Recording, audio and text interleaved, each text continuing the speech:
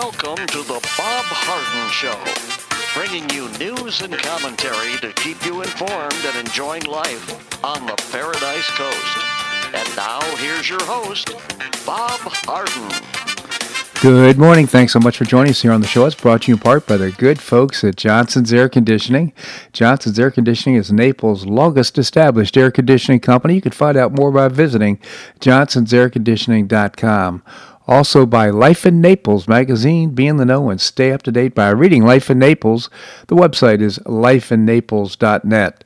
We have terrific guests for today's show, including Keith Fall, the co-founder of the Florida Citizens Alliance.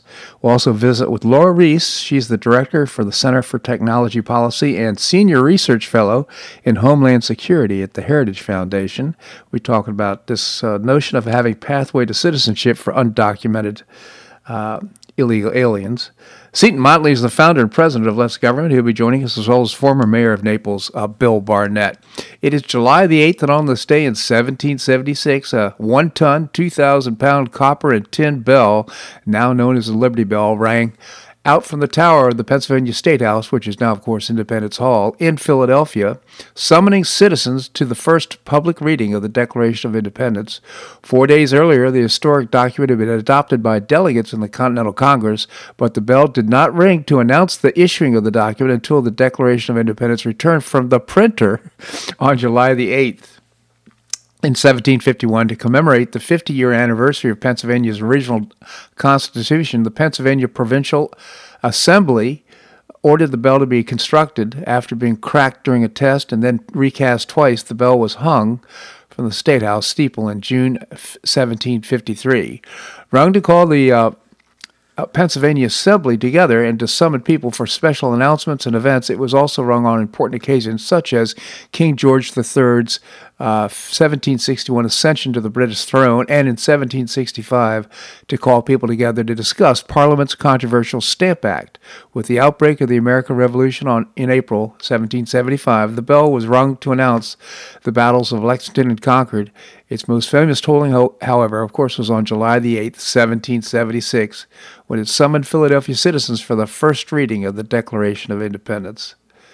As the British advanced towards Philadelphia in the fall of 1777, the bell was removed from the city and hidden in Allentown, Pennsylvania, to save it from being melted down by the British and used to make cannons. After the British defeated in 1781, the bell was returned to Philadelphia, which served as the nation's capital from 1790 to 1800. In addition to marking important events, the bell tolled annually to celebrate George Washington's birthday on February the 22nd and the 4th of July. The name Liberty Bell was first coined in 1839 in a poem in an abolitionist pamphlet. The question of whether the Liberty Bell acquired its famous fracture had been the subject of a good deal of historical debate. In the most commonly accepted account, the bell suffered a major break while tolling for the funeral of Chief Justice of the United States John Marshall in 1835. In 1846, the crack was expanded to its present size while in use to mark Washington's birthday. After that date, it was regarded as unsuitable for ringing, but it was still ceremoniously tapped on occasion to commemorate important events. On June the 6th, 1944, when Allied forces invaded France, the sound of the bell's dull ring was broadcast by radio across the United States. The Liberty Bell, first rung on July 8th, 1776.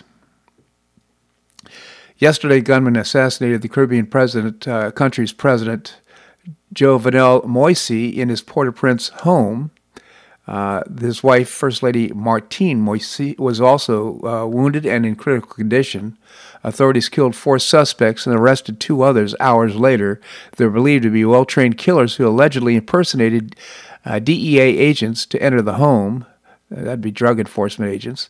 Now, interim Prime Minister Claude Joseph's taken over the government. He declared a state of siege, which allows things like putting the military and police in charge of security, closing the borders, and banning gatherings. Joseph called for justice and peace, but Haiti's been far from calm for a long time.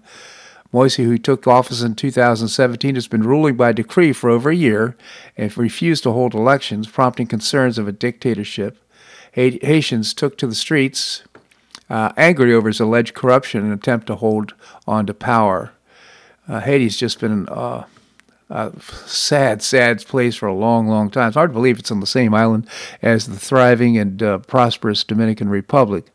But they have property values are very insecure there, a lot of crime, a lot of negative things going on. And 60% of the people there live in poverty, below the poverty line. I'm sure the UN will speak up about this and we'll find out what's going to happen. But the president's assassination amid political arrest has only added to the country's uncertainty. Well, former President Donald Trump announced yesterday morning a class action lawsuit against Facebook, Google, and Twitter, as well as their respective CEOs. And the more I think about this, the more I smile. I'm pretty happy about it. Trump announced the lawsuit at 11 a.m. press conference. He called the lawsuit a beautiful development for free speech for Americans. Today, in conjunction with the American First Policy Institute, I'm filing as the lead class representative a major class action lawsuit against the big tech giants, including Facebook, Google, and Twitter, as well as their CEOs, Mark Zuckerberg, Sundar Pichai, and Jack Dorsey. Three real nice guys, Trump said. We're asking the U.S. District Court for the Southern District of Florida to order an immediate halt to social media companies' illegal, shameful censorship of the American people, said Trump, and that's exactly what they're doing. We're demanding an end to the shadow banning, a stop to silencing, and a stop to the blacklisting, banishing, and canceling that, well, you know so well. He continued, Trump also on to state that the lawsuit will prove social media is unlawful, unconstitutional, and un-American. We're asking the court to impose punitive damages on these social media giants. We're going to hold big tech very accountable. This is the first of numerous other lawsuits I assume will follow, said Trump. Trump said his lawsuit would be a very important game changer for our country. It will be a pivotal battle in the defense of the First Amendment, and in the end, I'm confident that we will achieve an historic victory for American freedom and at the same time, freedom of speech. Yeah, from the very beginning, Trump said, our nation, freedom of speech has always been understood to be a bedrock of our liberty, and our strength. In America, we recognize that the freedom to speak our minds and express the truth that is in our heart, he added. That's really a big chunk of our heart. Our heart is not granted to us by government, it's more to us by God, and no one should have the power to take that right away. A class action lawsuit will allow Trump, who has been battling the big tech giants for quite some time, to sue the companies on behalf of a larger group of people who felt they've been wrong. Now, my wife Linda has been banned from Twitter. So while he was giving the speech and when he gave out the website, she already signed up as a participant in the class action lawsuit. They've got terrific attorneys. So this is going to be a big game changer. Now they're going to have to testify about their actions. I think it's going to serve us on a number of levels. But obviously they had tremendous sway over the election. They had tremendous sway over politics. And they're exercising far too much power. They need to be brought to justice. Well, Fox News' Tucker Carlson joined Maria Bartiromo on her morning show to further expand on his claim that the NSA is spying on him and revealed new details that the NSA is leaking confidential communications to journalists. Carlson made headlines after claiming that the NSA was spying on his electronic communications on his shows last week. I was in Washington for our funeral last week and ran into someone I knew very well who said, I have a message for you, and then proceeded to repeat back to me details from an email and text that I sent that nobody else knew about. So it verified that this person said, look, the NSA has this, and it was proven by the person repeating back to the contents of the email, and it's going to be used against you, Carlson told Bartiromo. So his accusation is that they're trying to silence me, and they want me thrown off the air. But, they have a right because he was in touch with the people from Russia to see if he could interview Putin. But so they have a right to do that, however, to follow him. But they do not have a right to unmask, as they say, the communications between him and anybody else. So they've broken the law. They're spying on elected representatives, even the ones that are supposed to be in charge of overseeing the intelligence agency activities. As he pointed out, there's supposed to be oversight on this by Congress, by the Intel Committee, and there's not. And I spoke to a member of the Intel Committee 3 years ago who told me to my face that that he was being spied on by the NSA and the CIA. This is a sitting member of Intel Committee who said the people he was supposed to be overseeing were spying on him, and there's nothing he could do about it. Things need to be cleaned up. The deep state is really deep, and Carlson said that the statement comes with this non sequitur in part, quote, Tucker Carlson has never been an intelligence target of the agency. Okay, glad to know, said Tucker. And his show is great, and I really am pulling for Tucker Carlson.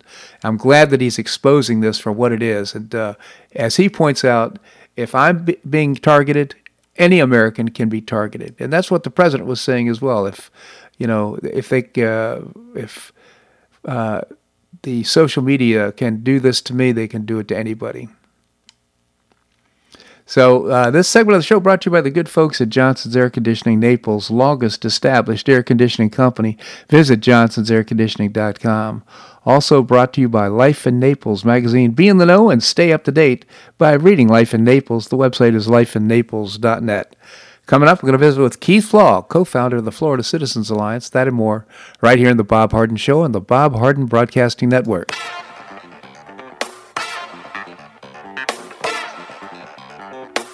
Stay tuned for more of The Bob Harden Show here on the Bob Harden Broadcasting Network.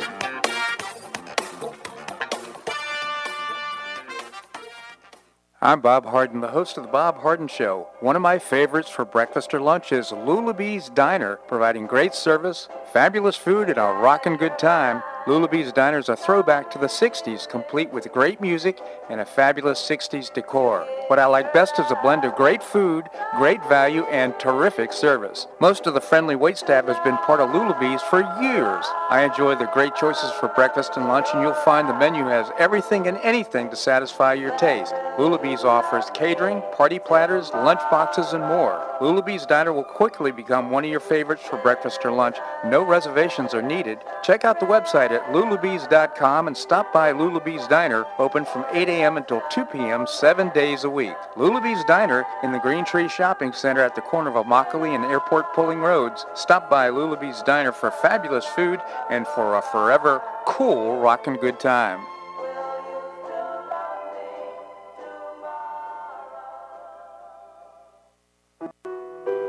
Did you know St. Matthew's House operates the only emergency homeless shelters in Collier County? St. Matthew's House provided more than 500,000 hot meals to those in need last year, and since 2010, 527 men and women have graduated from the St. Matthew's House Justin's Place Addiction Recovery Program. For over 30 years, St. Matthew's House has provided innovative solutions to fight homelessness, hunger, substance abuse, and poverty in Southwest Florida. And you can help St. Matthew's House in this life-transforming work by patronizing the St. Matthew's House thrift stores, Cafe M25, car wash and detailing center, and award-winning catering operations. For more information, visit stmatthewshouse.org. That's stmatthewshouse.org. St. Matthew's House is a 501c3 not-for-profit organization and does not solicit government funding.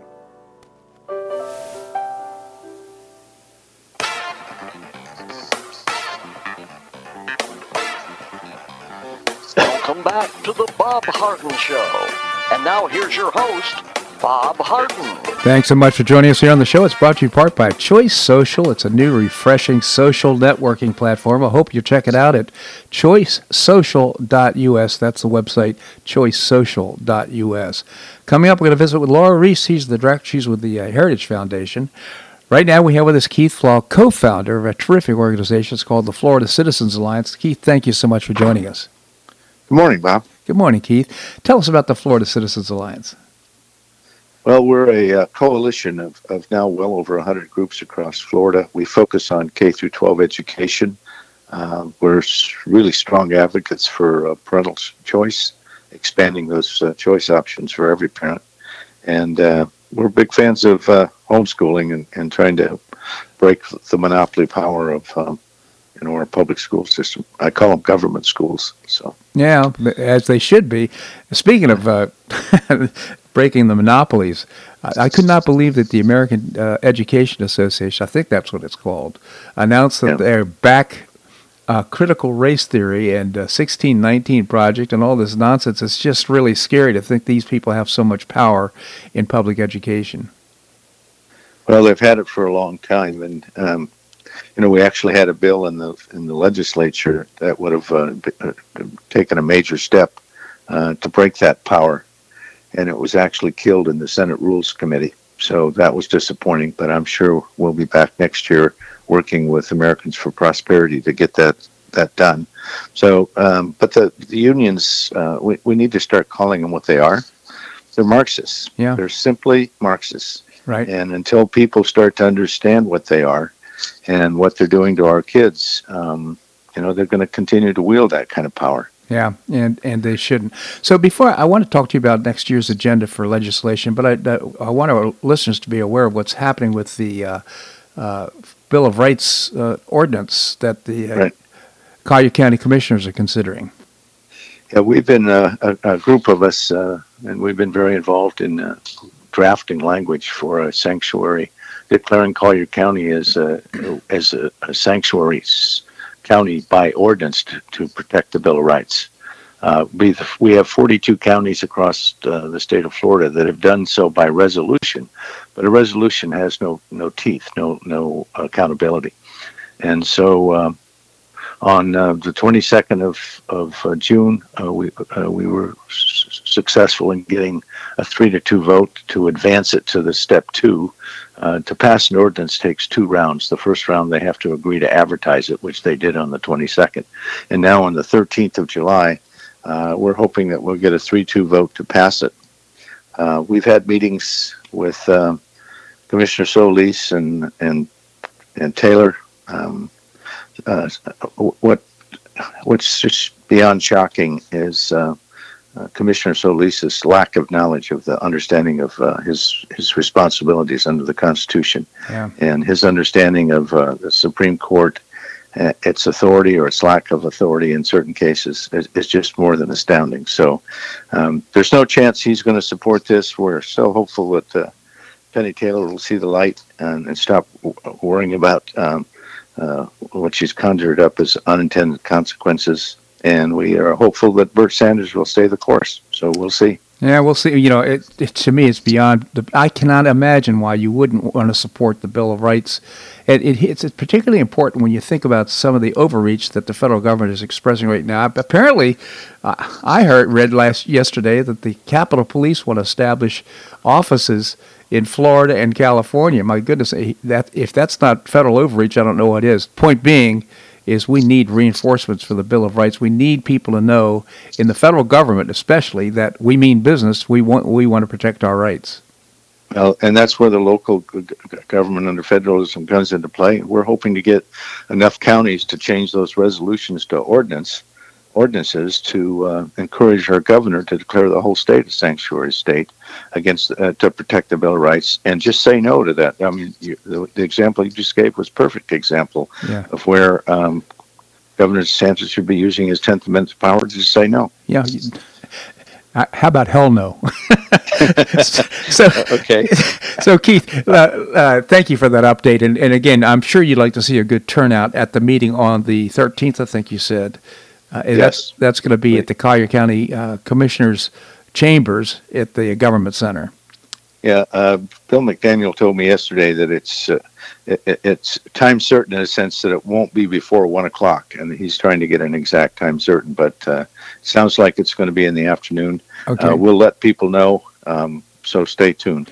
GoFLCA.org or .com is the website, goflca.com. I'm sure you'll find an update there. So, Keith, with the time we have remaining, can you give us an update on what next legislative session is looking like for your agenda? Yeah, real quickly, we're clearly going to be focusing on critical race theory. We had a meeting yesterday with Spencer Roach, Representative Roach, and he's committed to write a critical race theory prohibitive law, and we're going to work with him on that. We want to expand school choice. It's called Education Savings Account, where the money follows the student, so that'll be number 2. We've got a massive effort going on to refocus on the pornography that's in our schools, and maybe we can talk about that next week.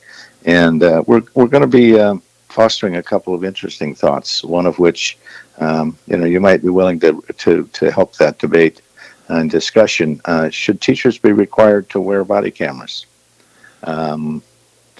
They don't have a right to privacy. They're government employees, and Right.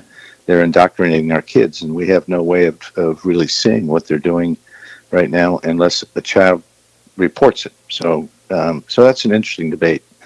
So those are some of the kinds of things we're looking at, and we expect to have our legislative agenda finalized by about the middle of August. So right now we're just reaching out to all of our supporters and asking for their input and having some discussions, and then we'll prioritize that.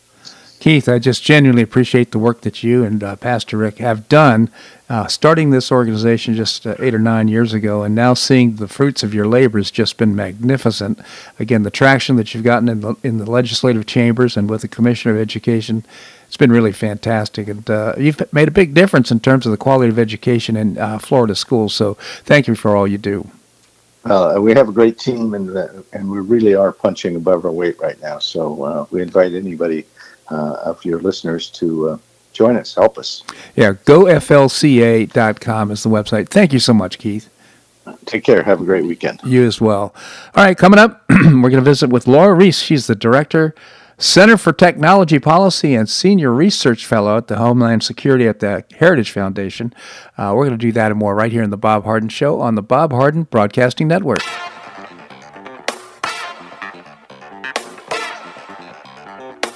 Stay tuned for more of the Bob Harden Show here on the Bob Harden Broadcasting Network.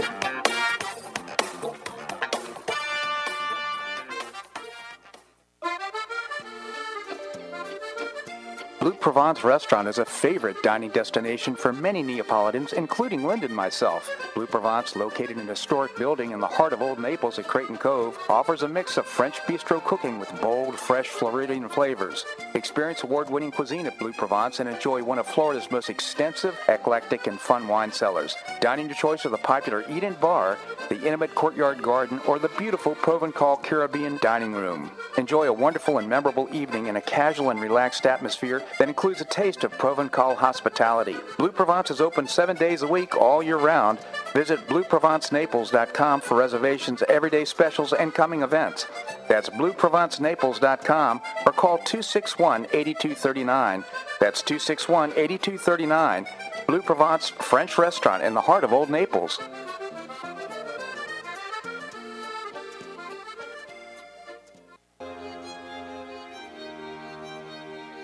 Gulf Shore Playhouse is passionately committed to enriching our cultural landscape by producing professional theater to the highest artistic standards and providing unique educational opportunities to folks in a spirit of service, adventure, and excitement. Over the past 15 years, the Playhouse has expanded immensely, outgrowing its current facilities. With dreams of expanding even further in order to better serve the community, broaden the economic impact, and strengthen the cultural fabric of our region, it's time to build and move into a new home. A 44,000 square foot state-of-the-art theater and education center will be built on 3 acres at the corner of 1st Avenue South and Goodlet Frank Road, allowing Gulf Shore Playhouse to achieve those dreams. To find out more about Gulf Shore Playhouse, this state-of-the-art performing arts center, and about the season's exciting productions, visit GulfShorePlayhouse.org. That's GulfShorePlayhouse.org. We'll see you at the show.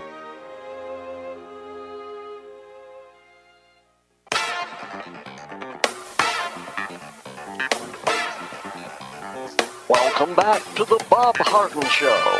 And now here's your host, Bob Harden.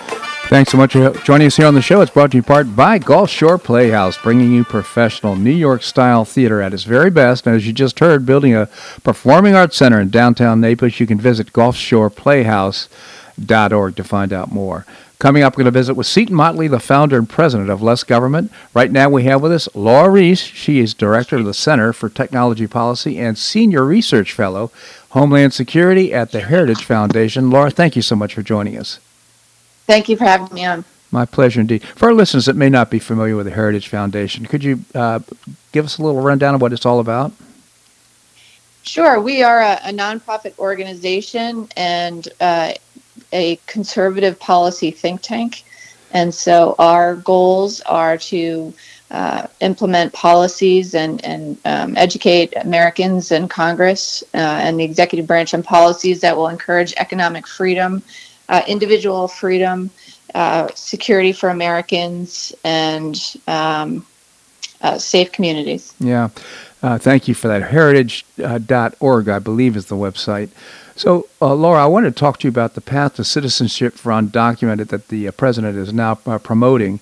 Before I do, though, I wanted to ask you about the president giving Putin a list of 16 sectors that should not be attacked by these cyber attackers. And now we're seeing about hundreds, actually, attacks of small to medium-sized businesses. What are your thoughts? Yes, it's rather ridiculous for President Biden to give a list of 16 items that Putin and the Russians should not be attacking. And it shows. We've been seeing regular and more frequent cyber attacks, various industries and business sizes. You know, the most recent one is affecting small businesses. But Russia is a regular cyber attacker, whether it is, cyber criminals residing in Russia with the acquiescence of the government there, or more direct involvement from the Russian government and the military. So no one should expect Putin to obey President Biden's list, and I suspect we'll continue to see these attacks occur. Yeah, sadly, that's the case. Well, thank you for that, Laura. So let's move to this whole notion of a path to citizenship for illegal aliens. What are your thoughts? Well, path to citizenship is really a euphemism, and what it really means is legalizing immigrants who are in the country unlawfully. Once someone has a green card or is a lawful permanent resident, then they are free to apply for citizenship after a number of years. And it's bad policy to give amnesty to those who are here illegally. It simply encourages more illegal immigration, and we never get out of this cycle. And anyone who is watching the border crisis that's happening, while Congress, the Democrats demand amnesty for illegal immigrants, it is quite a set of bookends around this issue to demonstrate what the bad policy leads to. Indeed. So right now, Governor Abbott has declared that he's going to do something about illegal immigration and is going to put a stop to it at the Texas border at any event. Can you comment on that? Yes, thank goodness for Governor Abbott doing this. The federal government is responsible for immigration, including enforcing immigration laws. But this administration, the Biden administration, is ignoring those laws, refusing to enforce the laws. They are not. They're telling their immigration and customs enforcement agents not to arrest, not to deport. And so, the states are directly impacted by the hundreds and thousands who are flowing over the border each month. Texas is ground zero for this. Mm-hmm. And so the Texas governor and other governors are able to enforce state laws that are impacted, whether that's trespassing or other crimes. And so Governor Abbott has called on other states to help him along the border, and other states have answered, and they're sending resources. So it's important that states act where they can. So I would imagine they don't. He doesn't have the authority to rebuild or start the activity on the wall. I would imagine that's a big kerfuffle around the whole notion of who owns the property to build it, and does the state have the authority? Maybe a comment on that. But also, I guess the main purpose would be simply to demonstrate power at the border, and that if you try to cross the border illegally, you're not going to be able to get in. Yeah, with respect to the wall, Governor Abbott has been seeking funds to continue building the wall in parts of Texas where he can. Who owns the property where is an issue, and then that creates different treatment or action on how to build the wall. And in terms of, I'm sorry, what was the second part of your question? Well, just the whole notion that they basically want to make a statement that if you try to come illegally, you're not going to be able to get in because we're going to stop you even if we have to use force. Right. Well, as we have seen under the past administration, when consequences are applied to illegal immigration, it works. It has an effect. When the Trump administration implemented the Remain in Mexico program, it told would-be migrants, you're not going to get into the U.S. just by claiming fear of returning to your country and then disappearing into the U.S. And when we had put in place agreements with the governments of Guatemala, El Salvador, and Honduras about taking nationals back who traversed through multiple countries but didn't seek asylum there, only to come to the U.S. to apply for asylum, and those governments agreed to such terms, that worked, and the caravans of illegal immigrants stopped. So if Texas and other states will apply consequences through their state laws, then that will have some impact. Let's hope so. Now, let's fast forward to perhaps another administration, and we find that we have all these illegals. We still don't have good immigration laws. So what's going to happen? What can happen? Well, it's going to require some political leaders with the will to look for the illegal alien population here and to start enforcing the laws. And so that includes putting them into removal proceedings, detaining them in immigration detention during the removal proceedings, and then when they get final orders of removal, in fact, removing them. And so that is the stark difference between the Biden administration, the Trump administration. The Biden administration is seeking to just process illegal immigrants in much faster, and that way it won't look so bad at the border, and then the media will, not pay attention to the issue. And, as I said, the Biden administration is not looking to enforce the law.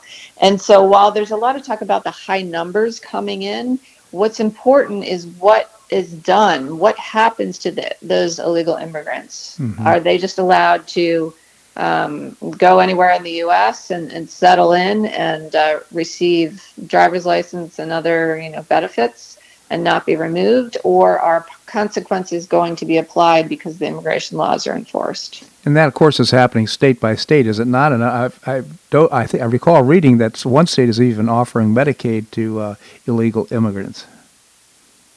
Yeah, they are going to all parts of the country. They're being bused, they're being flown, and at taxpayer expense. Yeah. And so then wherever they settle in communities, then they're, the kids are going to school, which has an impact for the communities there, and class size and service needs, hospitals, etc. Yeah. So every town is a border town. It's not just, Texas and the border states.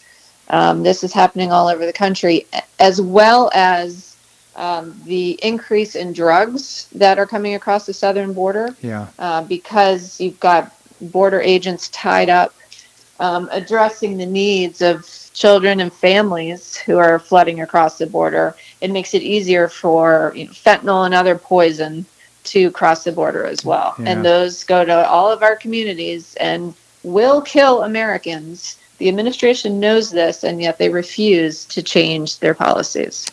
Laura Reese, again, Director, Center for Technology Policy, and Senior Research Fellow at the Homeland Security for the Heritage Foundation. Laura, I really appreciate your commentary here on the show. Thank you so much for joining us. Thanks for having me. My pleasure indeed. All right, coming up, we're going to visit with Seton Motley, the founder and president of Less Government. We're going to talk about Biden and his view of farmers. That and more right here on The Bob Harden Show on the Bob Harden Broadcasting Network.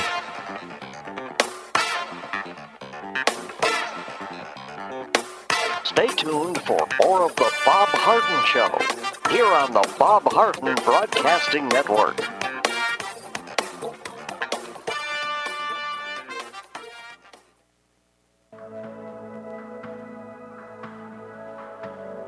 Do you suffer from joint pain in your shoulders, hips, or knees? I was suffering from debilitating pain in my knees. On a referral, I saw Dr. George Markovich with the Institute for Orthopedic Surgery and Sports Medicine. He successfully treated my symptoms and pain for several months. Finally, having exhausted all alternatives for pain management, Dr. Markovich and I agreed that surgery was my best alternative. Dr. Markovich replaced both of my knees in 2006, and I now have full range of motion in both knees, and I have no pain. I now play golf and exercise free of debilitating pain in my knees. Don't suffer needlessly with joint pain.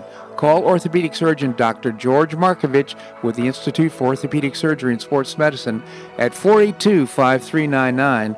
That's 482-5399. He did a great job for me, and he'll help you too.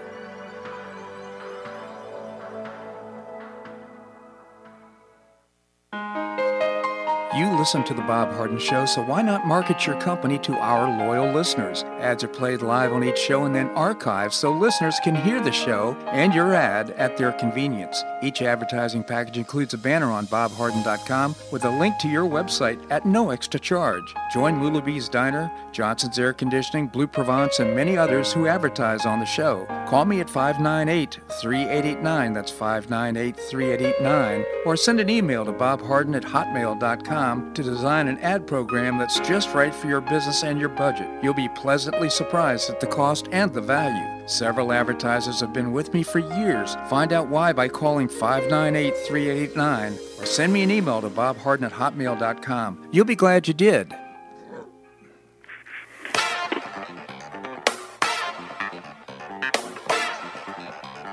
Welcome back to the Bob Harden Show. And now here's your host, Bob Harden. Thanks so much for joining us here on the show or providing you news and commentary rooted in a commitment to individual liberty, personal responsibility, limited government, and the rule of law. Coming up, we're going to be visiting with Bill Barnett, former mayor of Naples. Right now we have with us Seton Motley, the founder and president of Less Government. Seton, thank you so much for joining us. Good morning, sir. Good morning, Seton. Tell us about Less Government. Yeah, we exist to reduce the size, scope, and sphere of influence of government, and no one else does, or very few. Yes, I know, but I appreciate everything you're doing. So your column, latest column, was Biden and his Democrats really don't like U.S. farmers. Maybe you could tell us about it. Yeah, of course, one thing they're doing is, it's amazing. The allegedly career moderate Biden is overstepping where Obama administration was in many myriad different ways. The Obama administration imposed a ridiculous definition of navigable waterway under a law called the Waters of the U.S., and it's a way for the government to regulate water in the United States. And they like if you get a puddle of water on your property when it rains, all of a sudden it's a navigable waterway, and you can't do anything with your land. Now, of course, that's problematic if if you're a homeowner and you want to put up a fence. But if you're a farmer and you want to till your land and all of a sudden you can't do it because there's a puddle on your property, that's really problematic. Well, Trump's EPA reversed and scaled way back the definition of navigable waterway.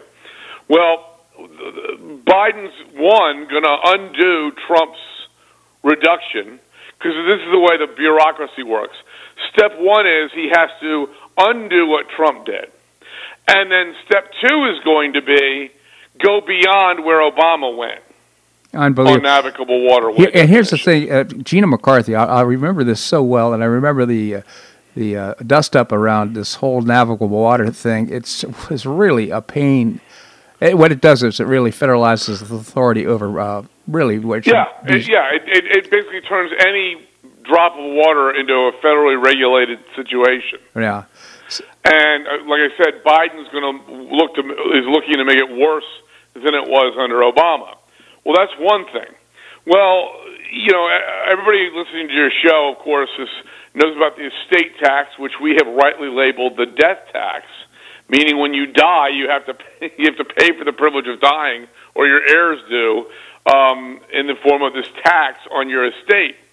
Well, we've, for the most part, successfully, rightly demonized the estate tax. You pay money, you pay taxes multiple times on this money, and then you get to pay again when you die. Yep.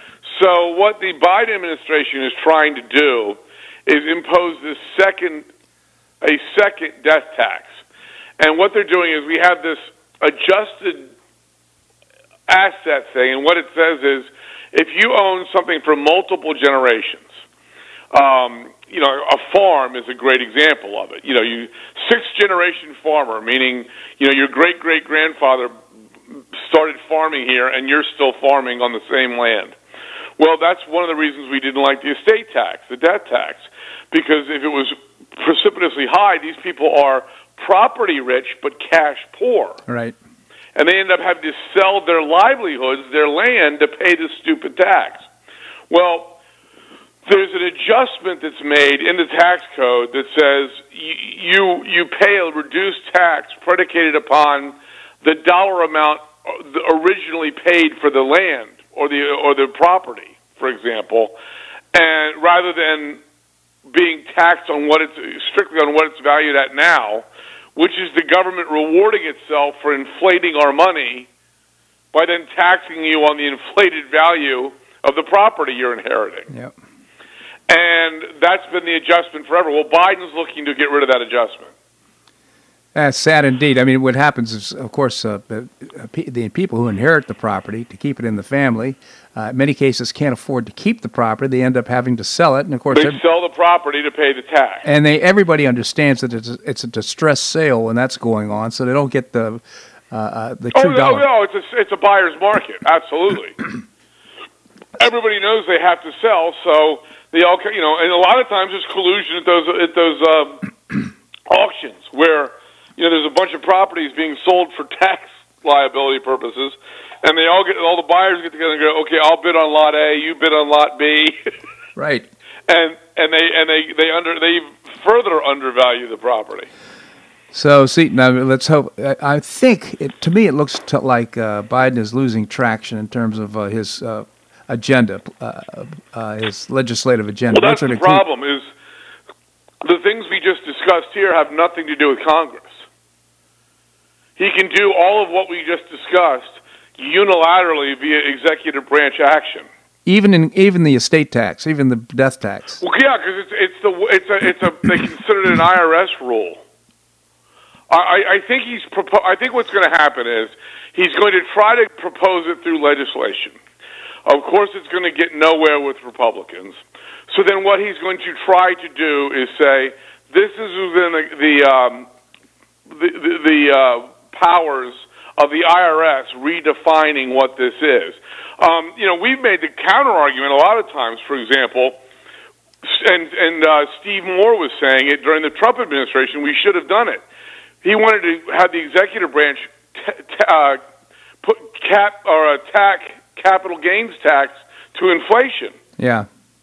Meaning, if you've had a house for 80 years, and of course the government inflated the money, you don't pay a tax on the inflated part. You just pay on the increased value, the actual value, not the inflated value. Brilliant. And that would have been a unilateral IRS action.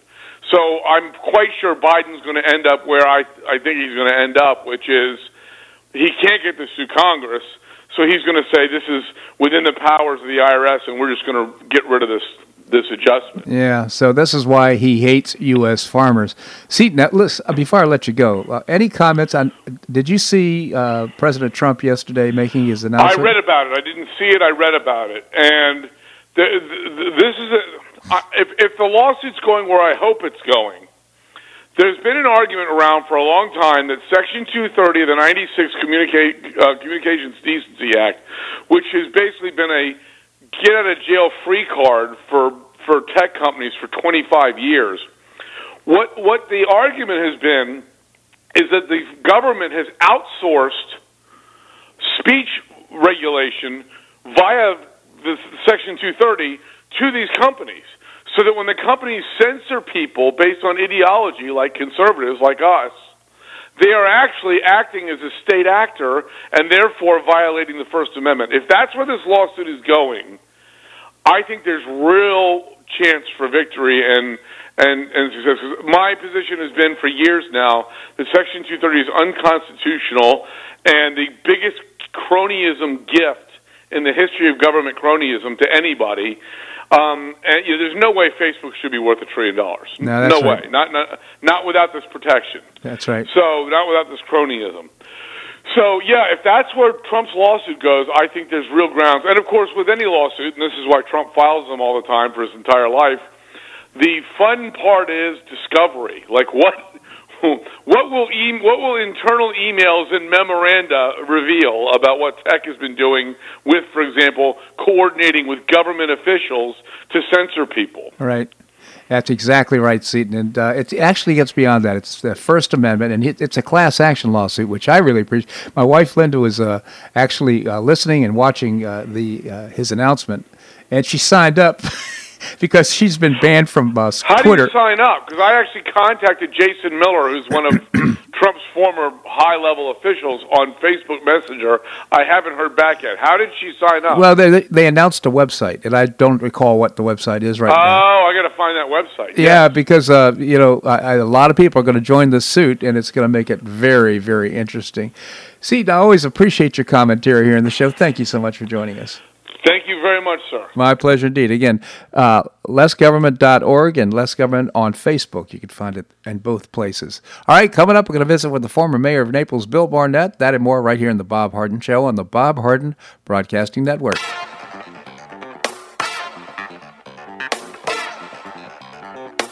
Stay tuned for more of The Bob Harden Show here on the Bob Harden Broadcasting Network.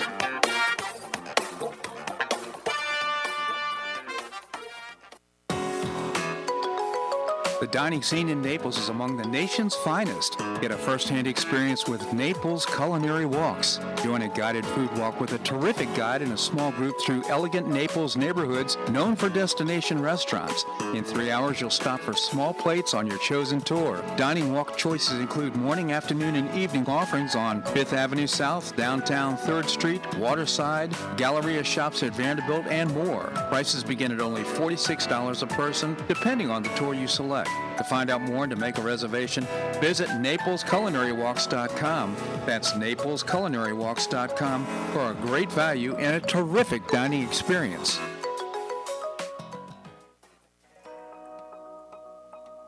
Do you have an extra auto you'd like to donate to charity? Maximize your tax deduction, support your favorite charity, and help a local child in need by calling Naples Auto Donation Center. Naples Auto Donation Center is a not-for-profit licensed car dealer. Just call NADC at 692-9840 and they'll take it from there. You get a properly documented tax deduction for whatever the vehicle actually sells for. Your designated beneficiary charity gets half the profit after fix-up costs, and the net revenue generated by NADC goes to Friends of Foster Children to provide tutoring and other enrichment activities for foster children the government doesn't provide. And NADC is also one of the few places in Collier County that sells inexpensive cars that actually run to folks who would otherwise not be able to afford one. It's a real win-win. Call Naples Auto Donation Center at 692-9840 or visit the website nadckids.com. You'll be glad you did.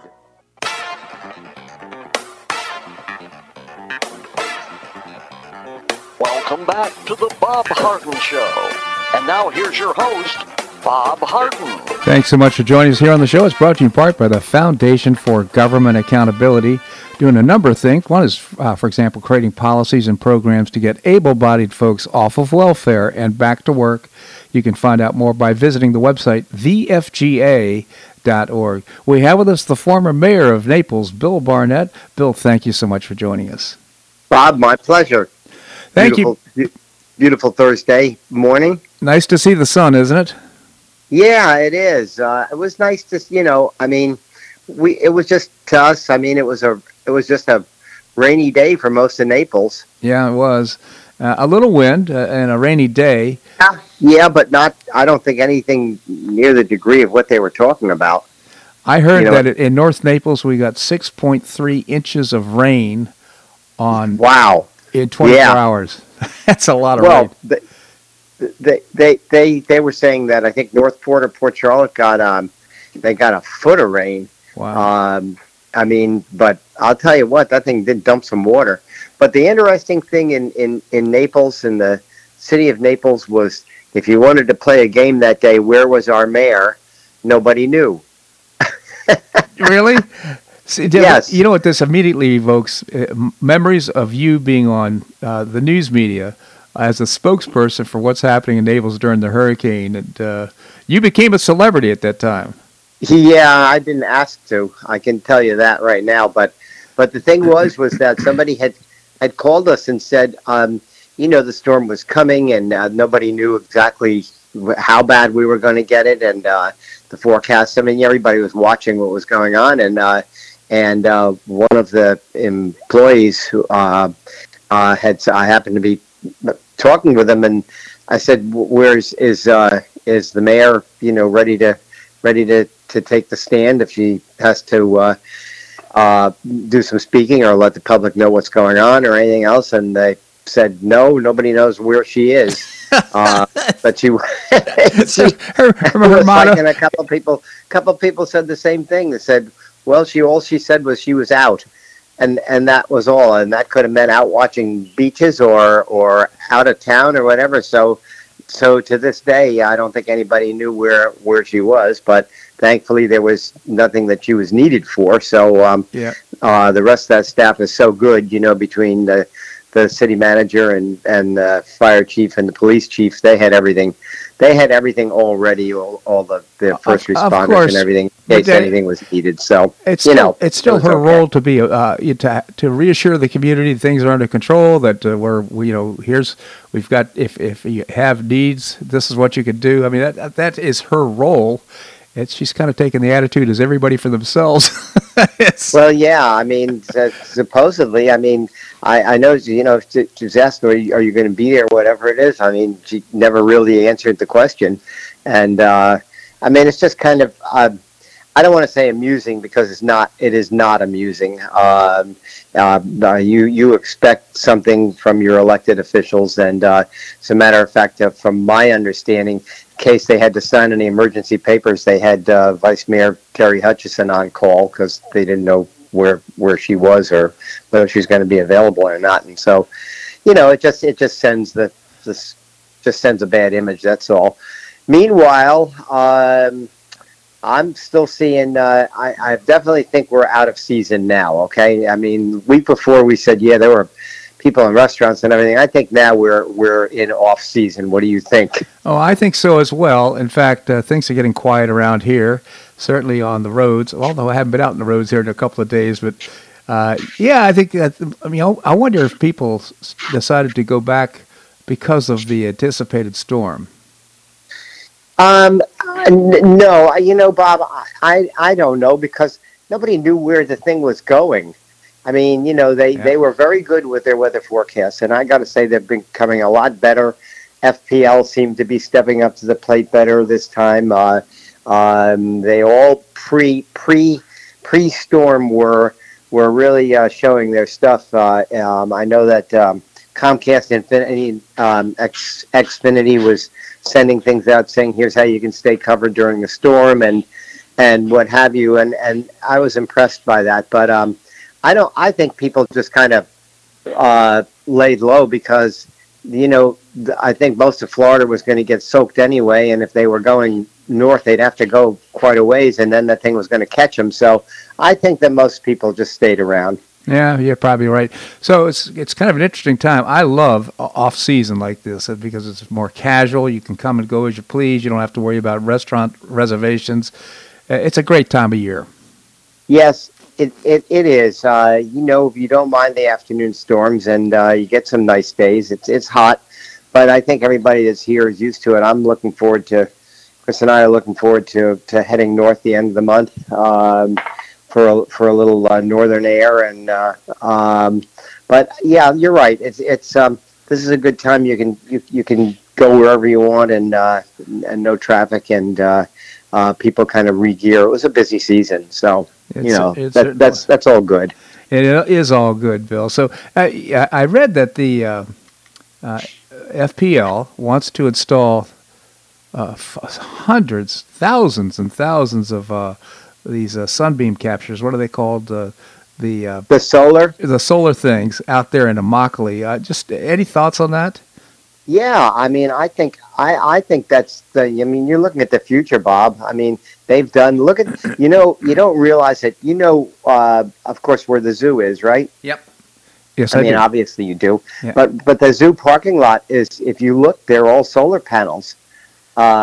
And that was an experimental thing from FPL, like showing you what they were going to do, what they'd look like, and you don't hear a word about it. But I think you're looking at the future for a lot of places where they're getting big into solar because the technology is getting so good, and they're even advertising for homes. Now I don't know how that one is. They're saying if your electric bill is, if you're in X financial thing and your bill is so much, you could save a lot because they will come in and put solar in. But I think there's a few glitches there that need to be straightened out. This is just my personal opinion, not my professional one, which I don't have. So, well, the scam is gotta leave it there. Yeah, the scam is that if you buy the solar panels, you get a tax deduction because of what you're doing. Right. But what the scam is to lease them to you. We'll lease them to you over a period of years, so the company gets the tax write-off, and you get the solar panels, but you don't get the write-off. Right. But I do think it's a thing of the future. I saw that about Immokalee, and I think it's great. I think it's going to help them out there with power and chance to provide electricity and power out there. I think it's a great idea. Well, Bill, let's put it this way. I don't see a downside. The one downside I see is, my concern is what happens when these things are no longer useful. In other words, they've lived their life. What do you do with them? What do you mean? What the waste? In other words, once the panels they have a limited life. In other words, I don't think they're good for more than 20 years or something like that. What do you do with them after you can no longer use them? Well, I mean, that's something that has to be determined prior. Yeah. And I'm sure that they have an answer for it. That's a great question. What happens when their life expectancy is done? What can you do with them? Can you recycle them? I mean, who knows, right? That's exactly right. And I don't know. I guess they're still being made in China. I don't know where we're purchasing these things, but that's right. Another interesting question as well. So, yeah. Bottom line, I think is more on the positive than the negative, though. All right. Well, Bill, I just genuinely appreciate your commentary here in the show, and hope you'll be around next week. Bob, I'm going to be around for you every Thursday that you want me. All right. Well, that I appreciate it. Thank you so much, Bill. No matter where I am, you have yourself a good rest of the week, and we'll be in touch. You as well. Thank you, Bill. Well, that's a wrap here in today's show. I hope you enjoyed it. Tomorrow, we're going to visit with William Yateman, a research fellow at the Cato Institute. We'll be talking about current events. We'll also visit with Michael Cannon. He's the director of health studies at the Cato Institute. Healthcare is such a big item on our agenda. Of course, with this new variant coming out, and now there's a Lambda variant apparently for the virus. So we'll be speaking to him about that. We'll visit with our U.S. Representative Byron Donalds will be joining us, as well as Dave Bigo, the author of The Devil at Our Doorstep. I always appreciate your comments on the show. You can send me an email at bobharden@hotmail.com, bobharden@hotmail.com. I hope you make it a great day on the Paradise Coast or wherever you are. Namaste.